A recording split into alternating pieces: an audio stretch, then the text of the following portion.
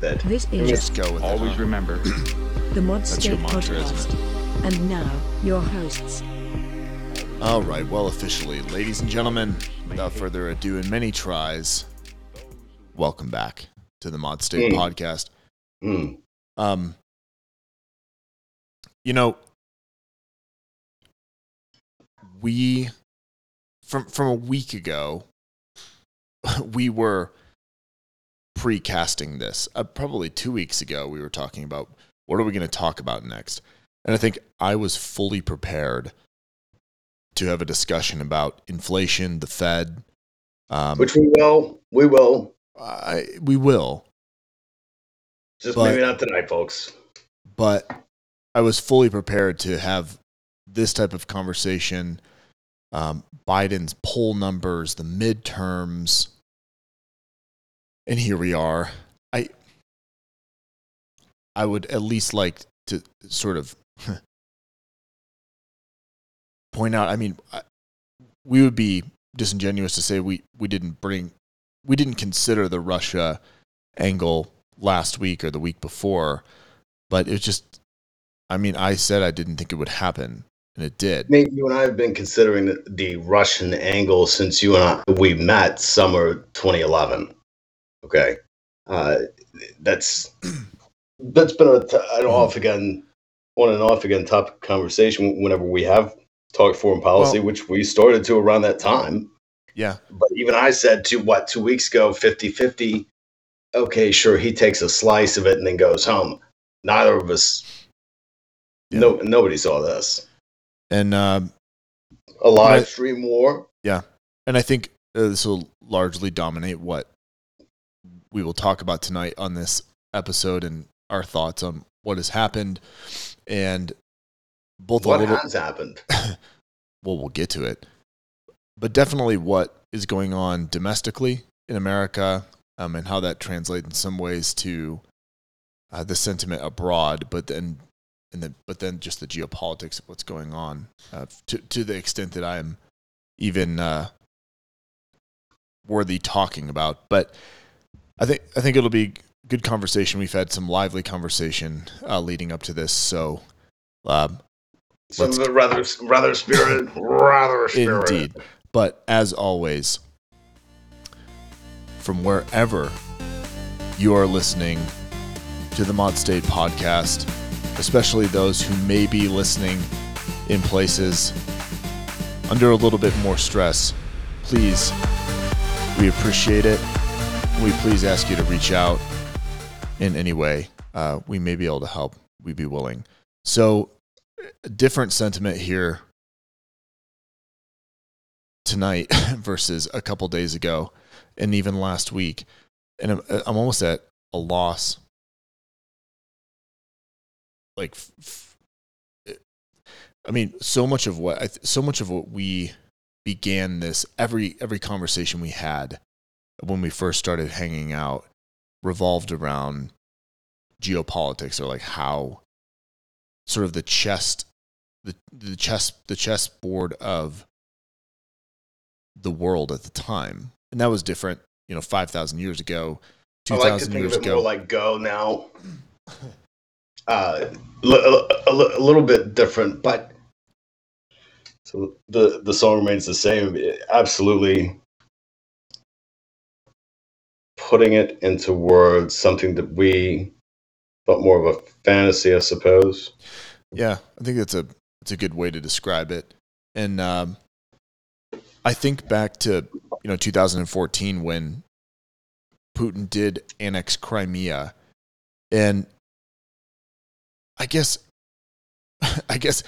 I think of that period of time, and actually we had been hanging out at this time, so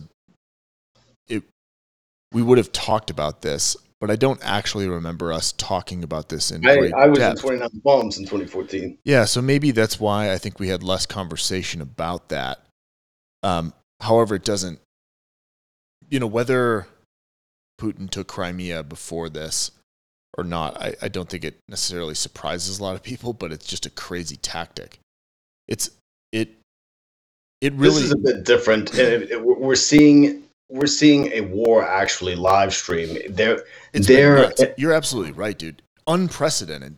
Think about it. And they have and I'm just going to frame it this way. A president who really became known because of the entertainment complex, and has actually decided to take a stand on an issue, wield that perhaps as a force for good, as opposed to self-aggrandizement. Just wanted to make that note. Yeah, I mean, Zelensky has really, he's really captured, I think, the hearts and minds of millions of people across the world. Not my heart, Nate. Don't romanticize my feelings here, but definitely he's occupied a lot of my thoughts. Well, I'm not gonna. I'm certainly going to stand. I'm going to stand by that. For a large portion of the population of the world, but I think it's just an example of standing by some principles. However you feel about Ukraine or the politics of Ukraine or the bureaucracy of Ukraine, but it's nothing personal, just not a help for me personally. Fair enough. That's how you feel. It's just, I wish him the utmost. I find common cause in being willing to, as we discussed before this very podcast, I find common cause with them, though, in believing in their country enough and its survival. We're not talking about them wanting to be aggressors, and no matter what's coming out of the Kremlin, we're talking about them existentially wanting to make it. And their former president and their current president in the streets with weapons, handing out automatic weapons, ordering, rather, I don't know if they personally handed it out, but had automatic weapons handed out to the citizenry that have been training with them, forbade males 18 to 60 from leaving the country. This is about actually having a tomorrow as a nation. That's something that we stream on Netflix. Well, now you have the opportunity if you want. Now, I'm not watching the bloody mess because I know how it ends if it continues. But you and I have seen the products of that. Real up close and personal in Bethesda. But for the world, they have an opportunity to see all is not gold that glitters. But these people are willing to die for what they believe in, for their country. And I wish we had half of that kind of love for our country. Yeah, I think you bring up a couple good points, but most importantly is that idea of this like live streaming war. And it's horrific, right? And it brings a lot of anxiety, but it actually, there's no, obviously there's room for misinformation, and propaganda is a hot topic. And I think, sure, but a live feed doesn't lie any more than it did on the 6th of January. Exactly. So there's a lot of truth that can be gleaned from these sort of live stream and other social media platforms showing videos. And it brings the world in to experience it in a way, experience war or chaos in a way that has never really been witnessed as a medium, right? So like think about, this isn't Hollywood. Maybe the Vietnam War would have been the first time that's the closest that the average, home could sit down after dinner and tune into the atrocities of war in Vietnam. Well, now, and that brought people close. That gave people an opinion on war. And now, right, you could now, everyone could bear witness of it, and they could be a part of it, or they could hate it, or they could honor it. Or it could be just go in this simple statement the president of Ukraine said, and perhaps I paraphrase, but he more or less said, we want the world to watch us get murdered. That was the idea of it. Yeah. If you're going to do this to us on our homeland that you have no right to, whether we both have roots in Canadian roots or not, you have no right to us. If you're going to do this, then everybody's going to see it. And I mean, I suppose that's their right. Yeah, damn well it is. Pretty tough to watch. I'm not watching it. I saw enough of the pictures early on. I went, nope, I get the idea. It's pretty rough. I wonder, with even some of the stories that are coming out of this, if we're around in 2,000 years, how some of these, even though they're a a blip in the history spectrum and shouldn't be overlooked. Like how some of these legends who have been captured by this new medium and how we witness war will be portrayed as legends, right? As, you know, the parable or the story of some of these people who we witnessed in real time do very heroic things. That we played at the intro to me, I told you again before the podcast, I told you in my mind, that is in our lifetimes, that is on par with the gentleman who kept stepping in front of the tank in Tiananmen Square in that same time frame in which that awful event happened. I believe it was 1989. But it resonated around the world. I want that poster so badly. But that's kind of, to me, what it's up there with. I mean, yeah, internationally speaking. You know, I seeing like the solidarity for Ukraine across the world. Where I work it's a very wonderfully diverse place, and I have a number of individuals that I have close connections with that have family or have lived through the war in like Yugoslavia, Bosnia, and Serbia, and then also Ukrainian and Russian and Uzbeki individuals that I have close contact with, and it's just the idea of knowing that there's so many people that I have close connection with that have a lot of like personal. There's a lot of investment in this right now. It's interesting to see their reaction to it, and it's almost universal, right? And it just goes to show you how isolated and what small core group of people have made decisions to do such a horrific thing. And it's just crazy. It's egotistical, and it'll devastate a generation, right? I don't know. It's mesmerizing to me. And from a macro perspective, I agree. It's interesting to look at, and what fascinates me the most, I suppose, is his hubris. And you've surrounded yourself with yes men, people that are probably afraid of you, and the oligarchs you speak for. But your hubris was that great that you thought that they would welcome you with open arms, that there would be little resistance. You were naive enough to draw any kind of clue from the U.S. withdrawal from Afghanistan. That's got nothing to do with the price of grapes in China. Do you think he really thought? I think that's that they would bow down that easily. I think that he thought there's enough people there that if Russian's not their primary language, they know it and they remember that. Okay, he's remembering the glory years of being on the top end of that food chain towards the end. For sure.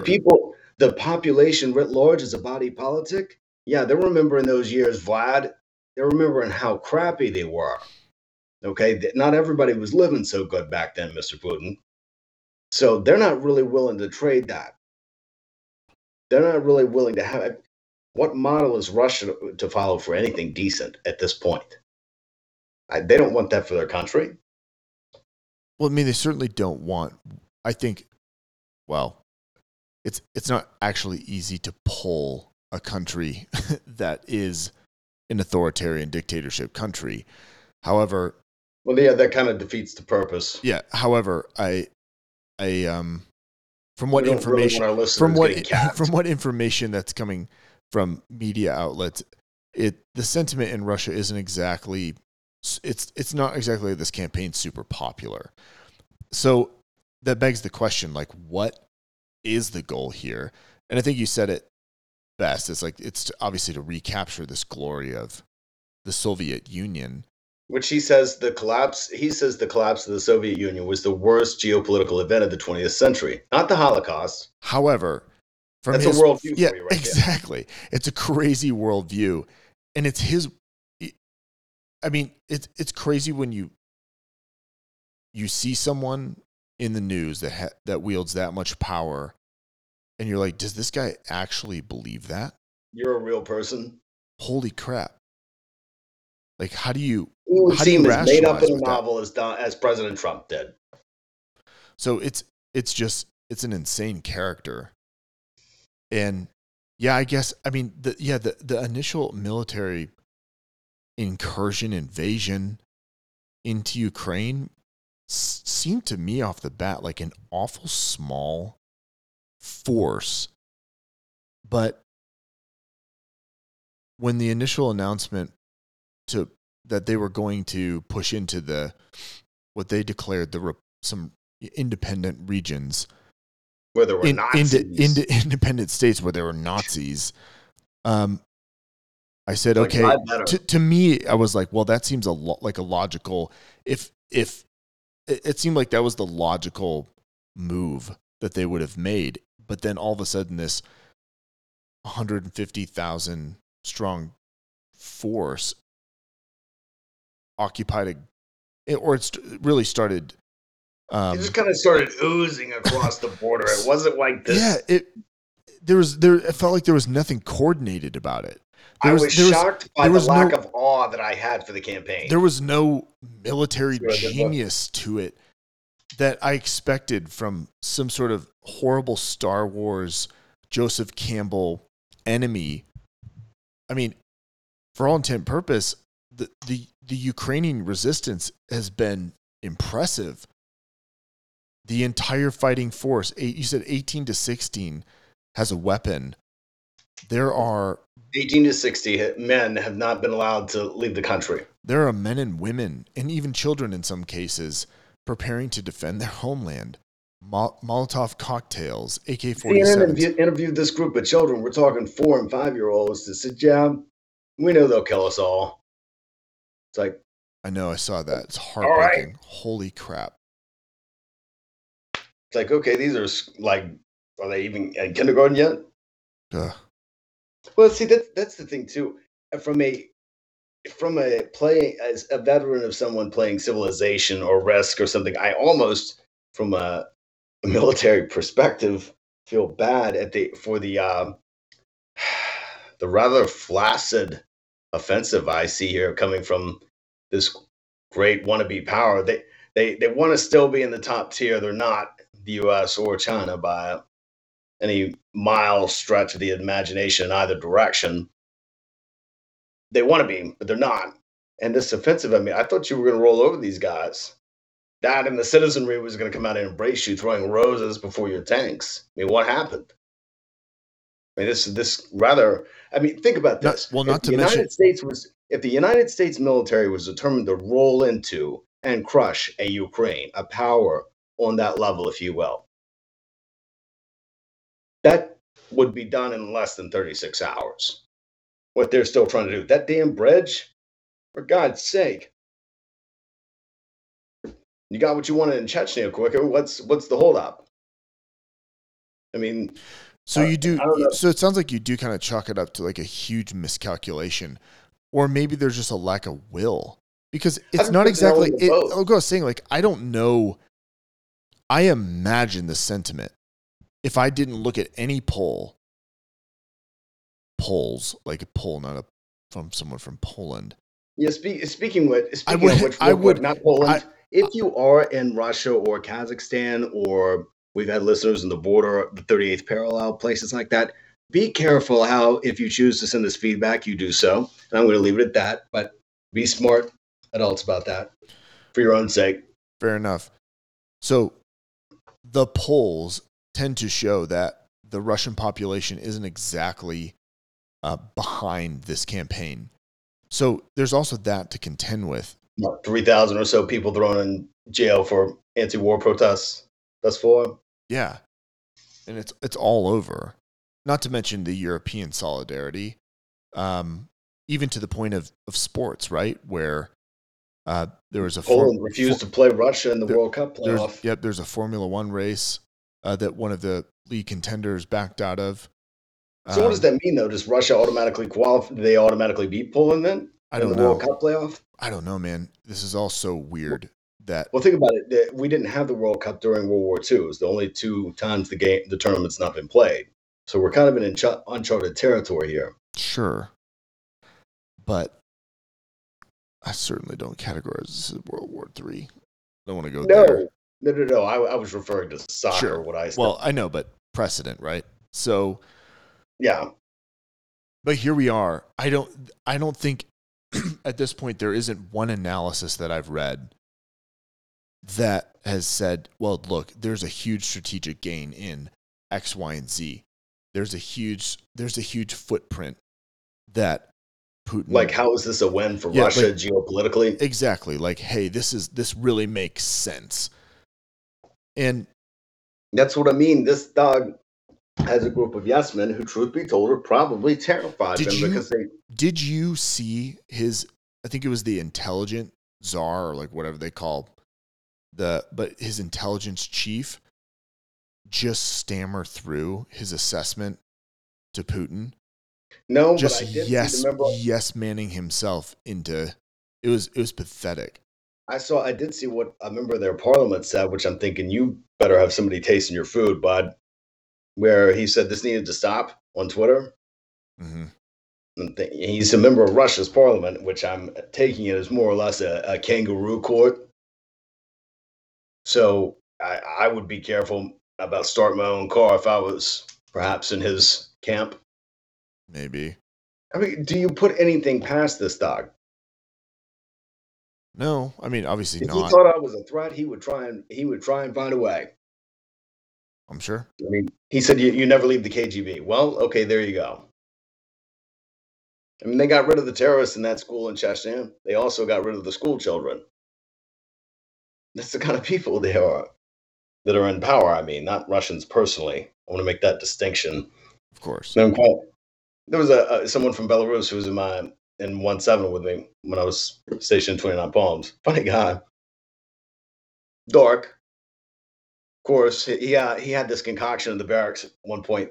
There was champagne with vodka, some sort of awful orange liqueur with Sunny Delight in there, and then Fresca. Interesting concoction. And he handed it to me. He's like, "Here, Doc, I call it orange juice for assholes." And so he was kind of dark, but I wanted to make that distinction that I don't have anything personally against the Russian people.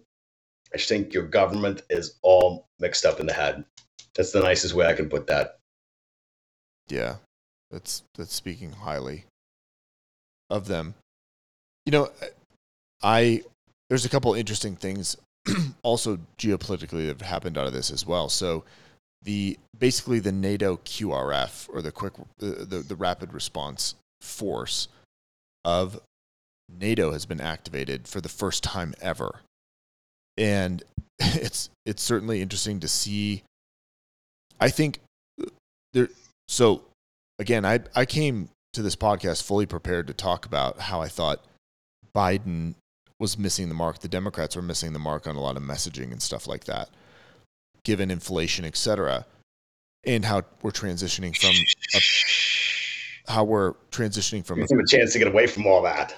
I know, but how we were transitioning from the pandemic into this sort of endemic phase, and then this happened. But Never a dull moment. you're right. But what I want to say is that I think I need to give credit where credit's due in terms of how the Biden administration handled the transparency of the intelligence and their push to just be out ahead of what they knew Russia was going to do, and their relentless discussion about the unity of EU and NATO, right? Because there was a point through this where everyone was like, okay, again today, it's imminent. Again today, it's imminent. But they stuck to their guns. And they delivered a pretty damn near perfect assessment of what was happening, even though some of their predictions were delayed. But really, can you say they were delayed when they really came true?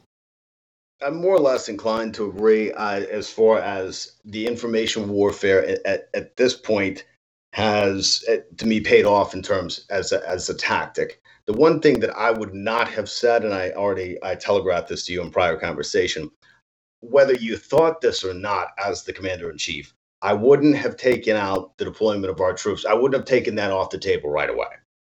I get it. Maybe even Vladimir Putin already assumed that, knew that. I wouldn't have said that. I think that was a miscalculation. That's my personal opinion. But overall, yes, I from my for whatever it's worth, I do give the administration high marks in that the if you think about it, the information warfare was high risk, high reward because even if, and looking at it in hindsight, clearly it was valid, but even if in the midst of the strategy before the invasion, even if your intel that you're leaking, you in the UK specifically, are leaking selectively to the public, obviously we get it, there's more, but you're leaking enough, you're making a point with us.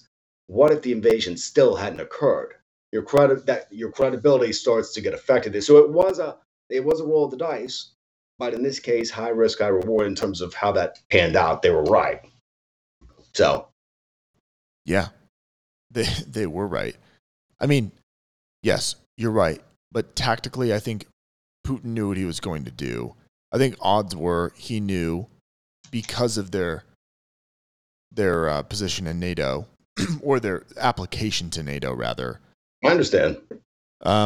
He knew. I'm just saying, me personally, if President Biden, for whatever reason, phoned me up and said, "Hey, what do you think?" I would say, "Sir," and he rattled off his priorities to me pre-invasion. I would say, "Sir, I like a lot of this, except for this point. He may already know that. Don't say that. Take that out of your talking points." Still continue to use it as potential leverage. Right. Yeah. That's a quibble at this point because it's, as of right now, not our fight. But I will say it is not a NATO member. Let's remember that. It's a history. It's a moment in history in terms of geopolitics and how every country, you'll see it, every country has sort of a response. Even richly, the Taliban had messaging on the resolution of peace through diplomacy, and China has sort of taken a neutral stance because they've got so many hands in the cookie jar everywhere.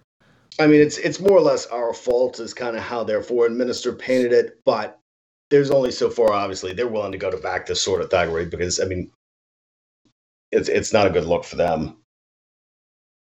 Yeah. To be associated with that sort of behavior. The only way I see this escalate, I mean, the crazy hypothetical is if Vlad wants to go full Soviet and says we're not going to stop marching until we get to central Berlin, because that's how it was. What, the Warsaw Pact, wasn't it? Mm. Or am I misremembering? Regardless, that was the original agreement post World War II. If he got that nutty, I could see us getting involved, perhaps. Yeah. Well, with that, yeah. Again, I do, as much as we're talking about it. We love talking about this stuff, but in real time, it seems almost, as we're talking about it, it seems kind of weird to me. And it almost makes me really feel like I need to do the next part and just highlight some of the things that I think has brought a little bit of unity in the world for horrific reasons, but to see really principled, heroic acts by people that, like you said, again, live streamed. It's almost in real time, if not an hour ago or 2 hours ago, you witnessed just a heroic act for people just to protect their home. And it just made me pause and think about looking out my window and going, wow, what would I be willing to fight for?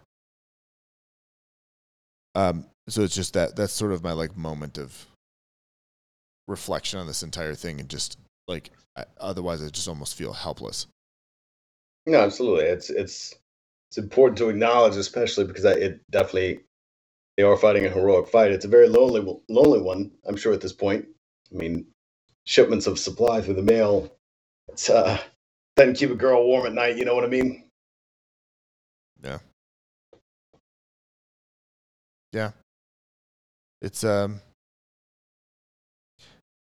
it's certainly kind of a crazy moment in history. But I also think something we've talked about, the last like 2 times we've talked as we've been leading up to this, is also what's going on here in America. And I think, I just think a lot of people are in utter shock. I mean, even, like I said, some people that I work with that went through some horrific wars and civil wars are rehashing a lot of weird memories right now. And I genuinely feel for them. It's like, holy crap, I can't believe that we were the same age at this year and you were going through that. And I was, in 3rd grade and you were, right. and you're seeing dead bodies like that. That's just crazy. No, I mean, we're young once, and that kind of memory is going to be indelible. And I was, my thought was, of course, this would totally rehash that, because everyone's on social media. It's on Facebook, Instagram, Twitter, Snapchat. You've been here for 30 years. Discord. You cannot miss it. And I think it's important. But I do feel for those people who are rehashing a lot of memories right now that they really repressed. So, but here in America, I think, because I feel like I haven't had a chance to try to understand what's going on, it is very clear that I think the overwhelming majority of Americans are fairly tuned in to what's going on, or are acutely aware of what's going on. I know a lot of Americans aren't involved in politics domestically, but this certainly is a big deal. It dominates everything. And there's a lot of genuine empathy, sympathy, and thoughts that are going out to the Ukrainian people. But then there's another little piece of the American population, and I wish I could confidently say little or small amount. Maybe it's a little bit of a larger amount that I'd like. Group of Americans that really can't make up their mind about where they align on this. Because maybe the best, I'm going to frame it this way for you. They're not sure who the antagonist and the protagonists are. They're not entirely sure. If they had to fill out the playbill here, they couldn't tell you who the antagonists and the protagonists are within reason. I think that's fair to say. There's some people confused about that right now. There's some people that need to take a good long hard look in the mirror and have a Joshua moment to choose you this day. Like, what side are you on? Yeah, there's a lot of people that don't know that answer to that question. That's kind of crazy. Well, let's get crazy. Let's get weird. Let's get crazy. Let's get weird. Why don't you tell us? I know you're just dying to tell it. Like, what in God's holy name are you blathering about? Here's the thing, John. The conversation we had before this, I had a moment of clarity, and I realized that I was going pretty hard in the paint in our last conversation, and now's not the time to make a lot of connections between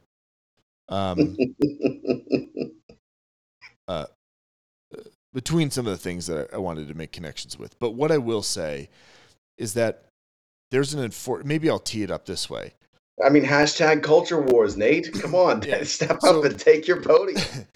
There was a recent poll that came out that showed that there were more Republicans that basically felt like Putin was a stronger leader than Biden, which was sort of insinuating that they really prefer Putin's style of leadership over Biden. They felt like Biden was a weaker president. And it just goes to show that there's a huge chunk of the voting bloc, which, again, you have to break that down in terms of the entire... Such an opaque statement, though. Like, how do you phrase that poll question? And I'm not trying to be contrarian here, but I'm asking, like, genuinely, from a political science perspective, of which I'm not a political scientist, but how is that question phrased? I mean, what does stronger mean? Like, more willing to kill people? Well, that's probably true. but I'm assuming that's not how it was phrased. Well, again, however you want to take that. Take that for what you will. I'm just curious. Like, was it framed as? Do you think he's a better leader? Is that what they were driving at? I mean, that's my takeaway from it. Okay, I'm not. But again, being contrarian by any means. I try not to formulate too many opinions on here, but okay. There certainly is at least the mainstream sort of right wing talk at the moment that really is unsure their stance on it, I suppose. And again, I don't think this is even Trump himself in a way praising strongmen. It seems, just even from a neutral perspective, seems weird that an ex-president would take stances like that. Again, I haven't lived under too many former presidents. I mean, Bush, he didn't Clinton. say that he was doing the right thing. He just more or less called him a genius, right?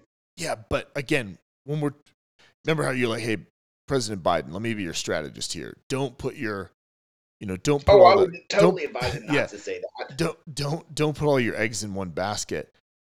How about just an advisor in decency and diplomacy as a former president? Like, dude can grift all day long. He's gonna do that no matter what. Fine, but maybe just don't offer comment on this. Yeah, but hey, Mr. President, don't, just from a world stability standpoint, just maybe not weigh in on this. Let's sit this one out. However, I don't think that just goes to show you how much he does not care. Well, I don't think he's another person. Now, I'm not comparing Donald Trump and Vladimir Putin, okay, when I say this. But I do think that in this sense, that Mr. Trump is akin to him, because I think he probably has people around him that are afraid of getting fired, not afraid of getting shot. But they don't want to lose their jobs. They don't want to piss him off. And so they're not honest with him and saying, look, no, that's a bad idea. If you are going to weigh in on this, then you weigh in on democratic values, defending another quasi-federal republic, whatever, freedom, however you want to phrase it. But this is not the time to talk about, this is not the time to talk about he's a tactical genius or whatever. That's situational awareness, sir. You need it in this moment. That's poor taste. Now, I'm not sure how folks are confused about that. Well, I certainly think that counsel has not been, maybe it's there, but it certainly hasn't come forward. And maybe I guess my question was always like, is this something that they all truly believe, or what's the strategy here? If unless it just is, that's just how they feel. So from a chess move perspective, it's like, what is this? And the right-wing media, who knows if they actually believe anything they're saying, because they clearly didn't after 1/6 when their narrative changed completely, which is evident from that investigation.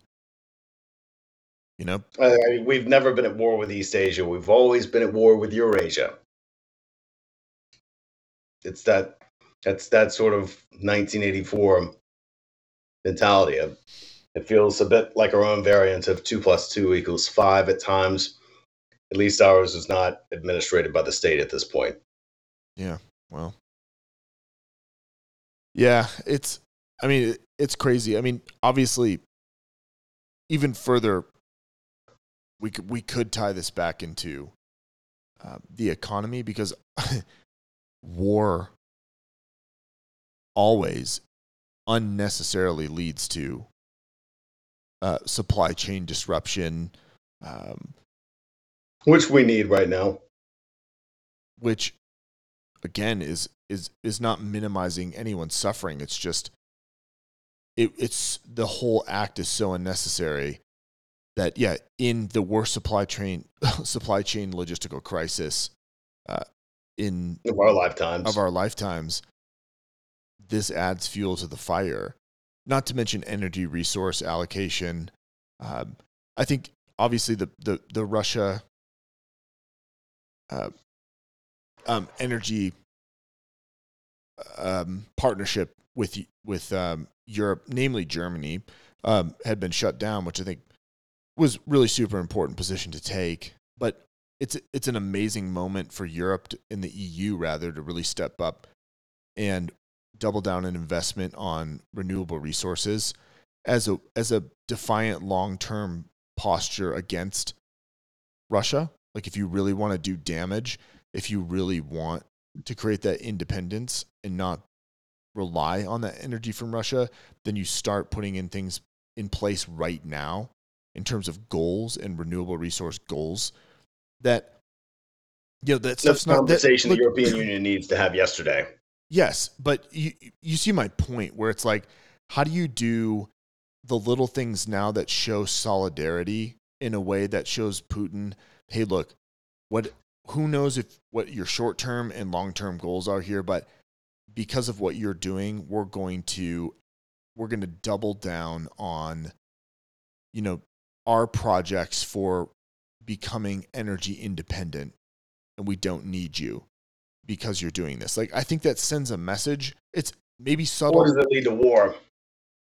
Well, what I think does it become existential for them at that point? I think it's more of a deterrent tactic, obviously, where it's like, listen, whatever leverage you're trying to achieve by withholding energy, etc., we can create solidarity among us to figure that out and weather the storm and set the groundwork for energy independence. I just think it might go a long way. Who knows? I'm not a marketing major, and I'm certainly not a brand developer, but that seems like an interesting long-term strategy. There's not a whole lot of amazing long-term strategies that I see with Putin, and I think he's alluded to a couple, like nuclear war. He's got this fantasy of a return to the Soviet Union. Yeah. I mean, doesn't this go back to... Is that a plan? Doesn't this go back to the locker room talks from almost close to 10 years ago? Yeah, from Bethesda 11 years ago. Where we did almost... 11 years ago this summer. Yeah, where we did talk about like mutual... Yeah, because that Friedman book, the Stratfor Friedman. Yeah. We talked like mutually assured destruction was almost a way to create consistency and good structure across the world, right? Where how does Pakistan and India have this face-off, this tense face-off all the time? But there's like another... The trouble is when nuclear weapons are off the table, how do you handle someone like a Vladimir Putin? But it seems like they're on the table. Nobody's talking about realistically using nukes here, though. I know he's referenced that opaquely, but... I mean, so how seriously do you take even the smallest threat of nuclear intervention? I mean... By Russia? Yeah. He's not suicidal. He doesn't want the annihilation of the Russian state. And obviously, MAD...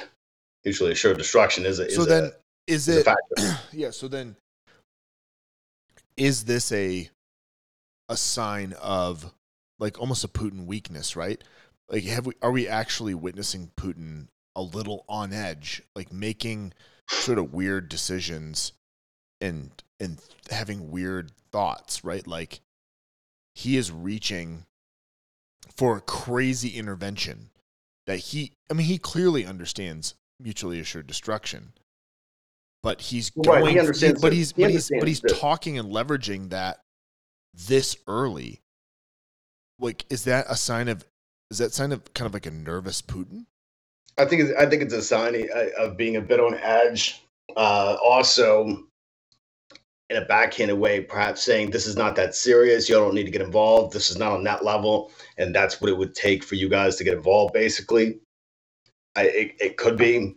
I mean, obviously, he knows that a mass percentage of the U.S. arsenal alone is on the high seas. It's in U.S. naval submarines. So you're not going to hit that by firing on CONUS. So he knows his own state would be destroyed. So I think that's a sign I think that's as big of a mistake as saying you're not willing to commit troops to it, if not bigger. It kind of tells a bit apprehension, maybe anxiety. Say, I mean, for instance, I mean, you basically way Ukraine is punching way above their weight here. Everybody knows that, and you're going to say you hope you're being heard. Yeah, we see you whooping up on your small neighbor over there. What are you trying to prove? Yeah. Do we need to invade Mexico and do the same thing? Yeah, I mean, it's interesting, and obviously there's been a lot of discussion about like from a street perspective. Yeah, there's also discussion about places like Finland and some of the other nations around there that, in some cases, were part of the old Soviet Union. Finland wasn't even thinking about joining NATO. Well, now they are. Yeah, but also now weighing the consequences of. I mean, no matter what, well, this right? will definitely decide which way they lean, how this turns out. For sure. However, they also are weighing at the same time the consequence of even just making that decision, right? All of the posturing. That's what I mean. It's a crazy position to be in, but also listening to the threat. I mean, that was sort of the That's threat leverage, though. of Finland and Sweden. That's leverage for the Scandinavians, though, to say, look, you're not gonna. What are you gonna conquer all of Eastern Europe by force with that economy? Who's footing that bill? I mean, they certainly wouldn't be able to, and that was what I had listened to. Someone was bringing up an interesting point because I don't want to take credit for it. That countries like Finland, it's not necessarily a conquest-driven desire. It's more of an influence. They want to be a strong influence there. And I don't know exactly how you do that without sort of taking more of a colonial stance. Like, without everyone just somebody's ass. Yeah, everyone just watched what happened in Ukraine. How is that going to somehow make Finland roll over and say, "Okay, yep, come on in, let's get a pro." Also, I don't want to underestimate the craft. Well, calling Ukraine your brothers before you invade them and whip their ass. I mean, what does that say to other people that you don't want to join the U.S. sphere of influence? If you look at this as all being manipulated by the Yanks, I mean, what is whipping Ukraine, your brother's ass? What does that do for you here? Yeah, I don't want to underestimate the sort of craftiness and evilness of maybe Russia installing a pro-Russia government in places like Finland. Like, well, look, you don't really think he's going to leave Zelensky in power, do you? No, but you think of places you realize Zelensky, let's go ahead and put this out there. The NSA is already, look, Zelensky's a dead man. You understand this, yes? I hope not. Well, okay, Nate, I hope a lot of things. Okay, I had hoped Sean Payton wouldn't retire, but he did. Okay, so with that, this guy, I mean, the current and former president are in the street with automatic weapons. So is the mayor. What? Okay, probably the dog catcher is too. Right? I mean, I wish them the best, but that's not a real.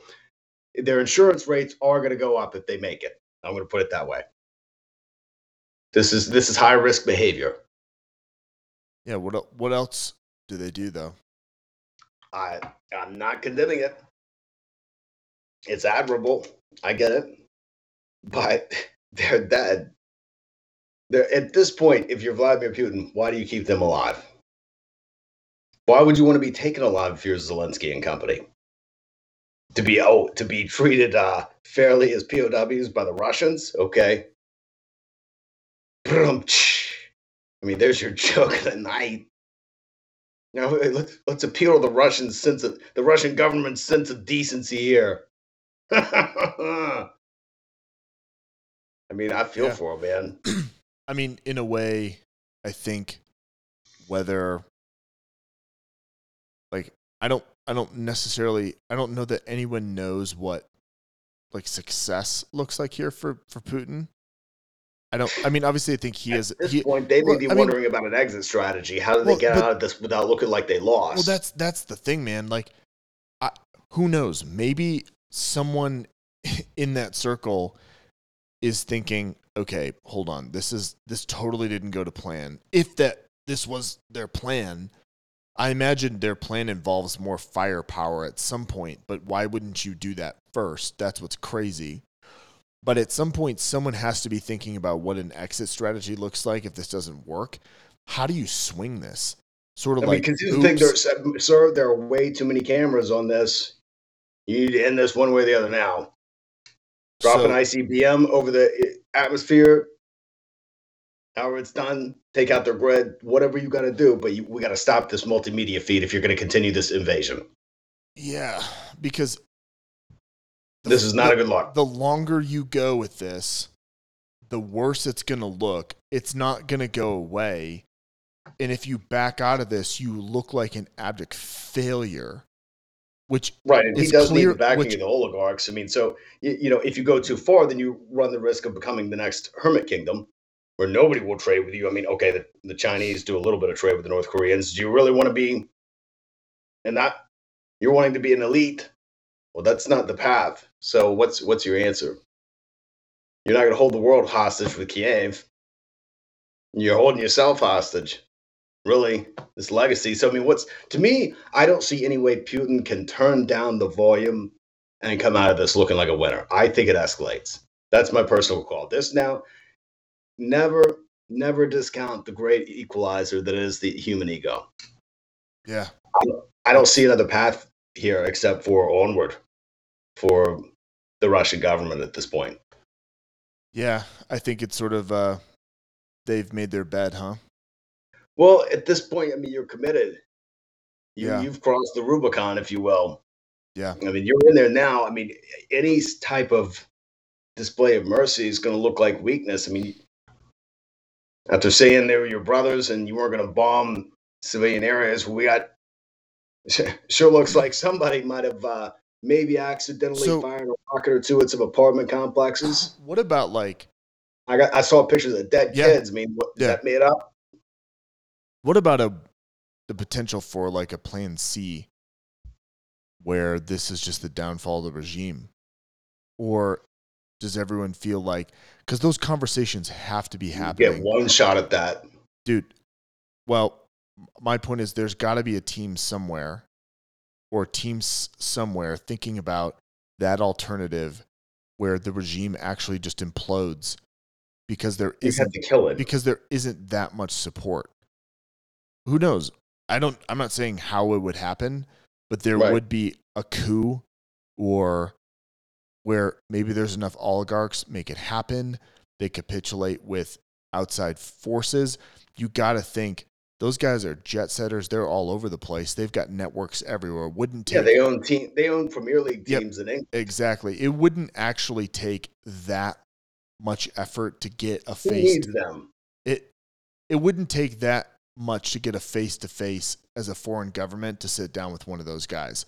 And those guys got to be one out of this. What is it, like 12 of the big ones? Those guys also aren't sitting in Russia right now. They're all over the world. That's what I mean. I mean, Premier League team owners like Abramovich of Chelsea. Yep. I'm not saying he's one of the 12, but point being, they're abroad.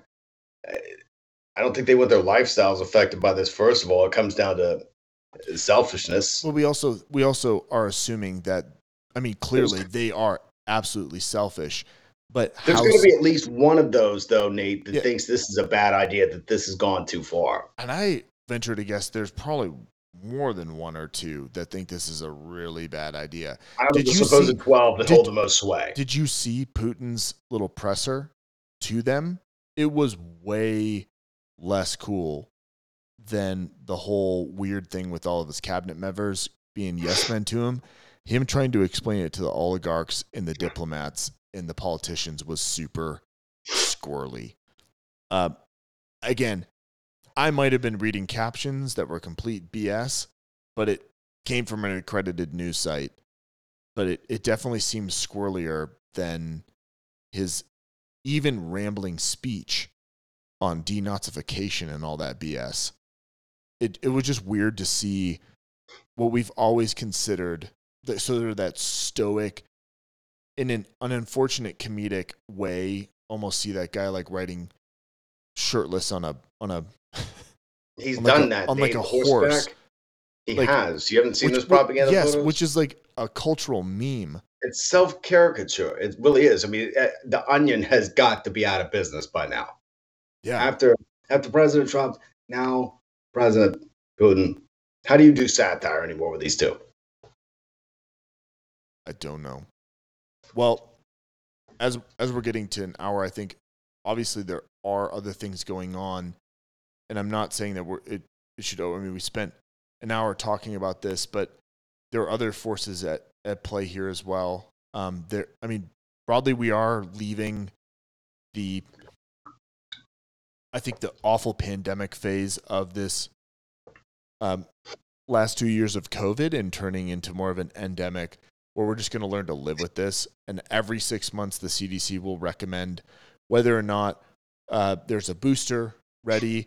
And in some cases, recommending cities and counties that reach a certain threshold of COVID cases to mandate indoor masking. But again, we'll sort of learn to live with this. But also that's helpful when the virus itself isn't as lethal and there's more immunity. So we're going to see some more travel. We're going to see a World Cup. But also we're dealing with, I think, inflation to the point where the Fed really absolutely is going to have to put the brakes on things. And I think probably 0.25% increase. Probably it very well could be 0.5. I was going to say, because there's this I think like 3 or 4 months ago, the idea of saying 0.5 increase was crazy.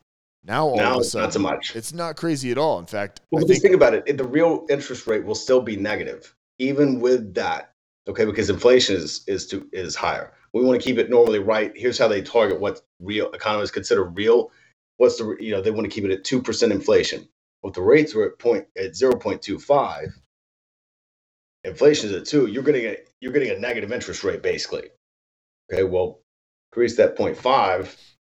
It's no longer negative 1.75. It's so then how many 1.25. How many times they could do it 3 times without really 0.5. They could do that 3 times over the next year and not severely hamstring the economy. I mean, obviously things would get a little more expensive than we've been used to in terms of borrowing. We'll see borrowing less. We will see mortgage rates increase, which may in effect have a cooling off in this incredibly crazy housing market. Which never really recovered to begin with. If we get down to the brass tacks, not as fully as we would have hoped since 2008. Also, it's going to get more expensive to finance that $30 trillion national debt, I might add. Not that anyone's counting. No one cares, John. I know. But I mean, yes, I mean it will be, just for the average American, things will be more expensive to finance, which is a big deal. And which do you think will be more expensive by, say, July? A gallon of gas or a gallon of milk?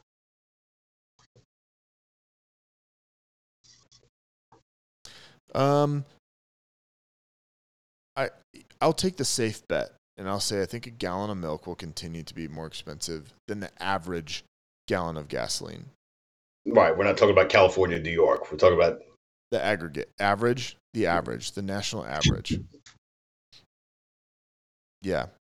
You have to remember that Biden also released oil reserves to cool everything off. That stuff still potentially hasn't been released.